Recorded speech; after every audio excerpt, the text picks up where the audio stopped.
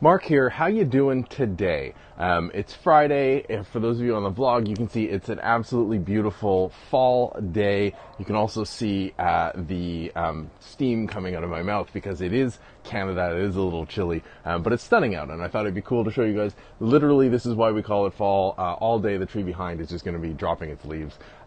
Great, beautiful thing. And on the Canadian note, I wanted to talk today about trust. Trust in companies, trust in organizations, trust in business. And the reason why I want to talk about that is because I watched a really compelling video from Steve Dotto, who is a productivity evangelist, a Canadian legend, and he was talking about trust on his channel. And I'll link that video down below, and I'll tweet it out. And he was talking about, what are the factors for you to trust a company, to do business with them, to trust them with your data, and he covered pretty much everything, which was a really big topic, Steve, so I'm not going to reply all to that. What I am going to do is focus in on a couple key things, because I thought it was interesting. In a several minute long video, not once was the question of risk posed. And that's one we deal with all the time in technology, all the time in security, all the time in business. You can't just blindly trust. Trust isn't a binary, it's an entire spectrum. So where I might trust you with some minor transactional data, I don't necessarily trust you with my passport number or my social insurance number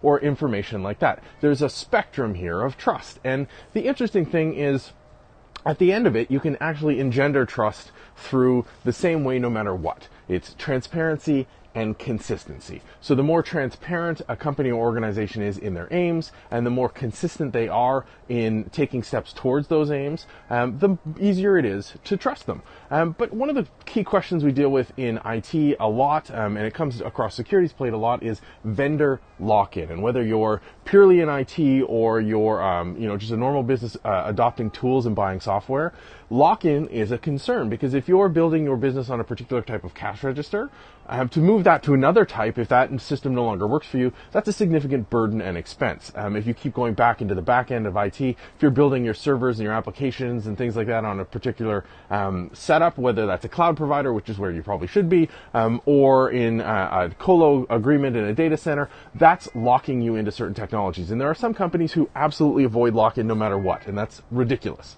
because they're not getting the advantage of partnering with companies, of using tools, building in. They're trying to be as generic as possible to move around.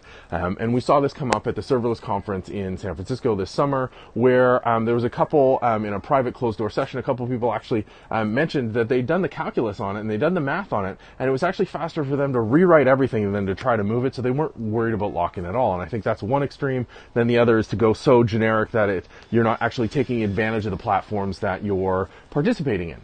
So trust is the spectrum, and what you need to do is evaluate the risk. What is the risk of this? So if I'm a retail business and I go with the Square cash register, which is a really cool iPad-based cash register you can flip around, ties back into the Square system. So if you've ever used Square with your credit card, your receipts are emailed automatically. A lot of benefits for the consumer, but you're picking to do business with that company. And let's say you were, it's set up for retail and that works for you. But at a certain point, they switch their focus and now no longer set up that cash register streamlined for retail operations.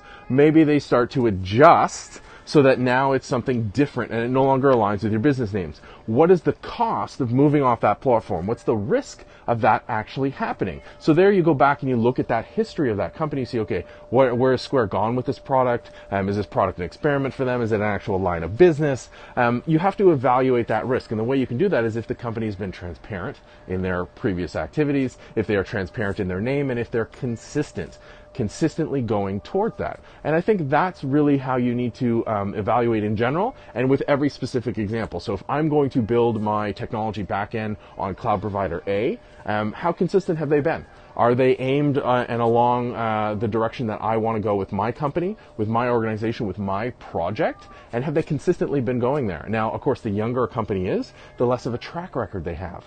So hopefully they're taking additional steps to engender that trust, but it's really a time thing. You have to wait to see if they're going to be consistent, because especially in this day and age, anyone can say anything they want. You can promise the moon and the stars and unicorns and rainbows and all that stuff.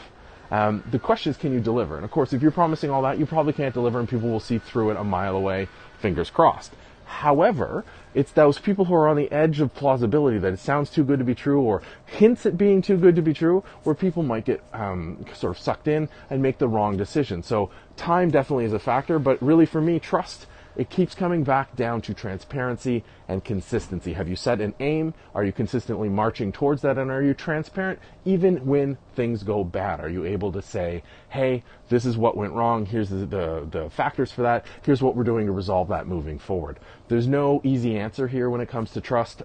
Just remember, it's not a binary decision. It's not all or nothing. There's a spectrum in play. Highly encourage you to check out Steve Dotto's video that I'll link to below and subscribe to his channel. Fantastic stuff that he's diving into on his new one, as well as classically in Dotto Tech. But always good to see different perspectives, and Steve's got a wealth of experience that he brings to the table to share with all of us. I hope you are set up for a fantastic day. I'll talk to you online at MarkNCA, in the comments down below for those of you in the vlog, and podcast by email, me@markn.ca. Enjoy the beautiful weekend. We'll talk to you online and on the show on Monday.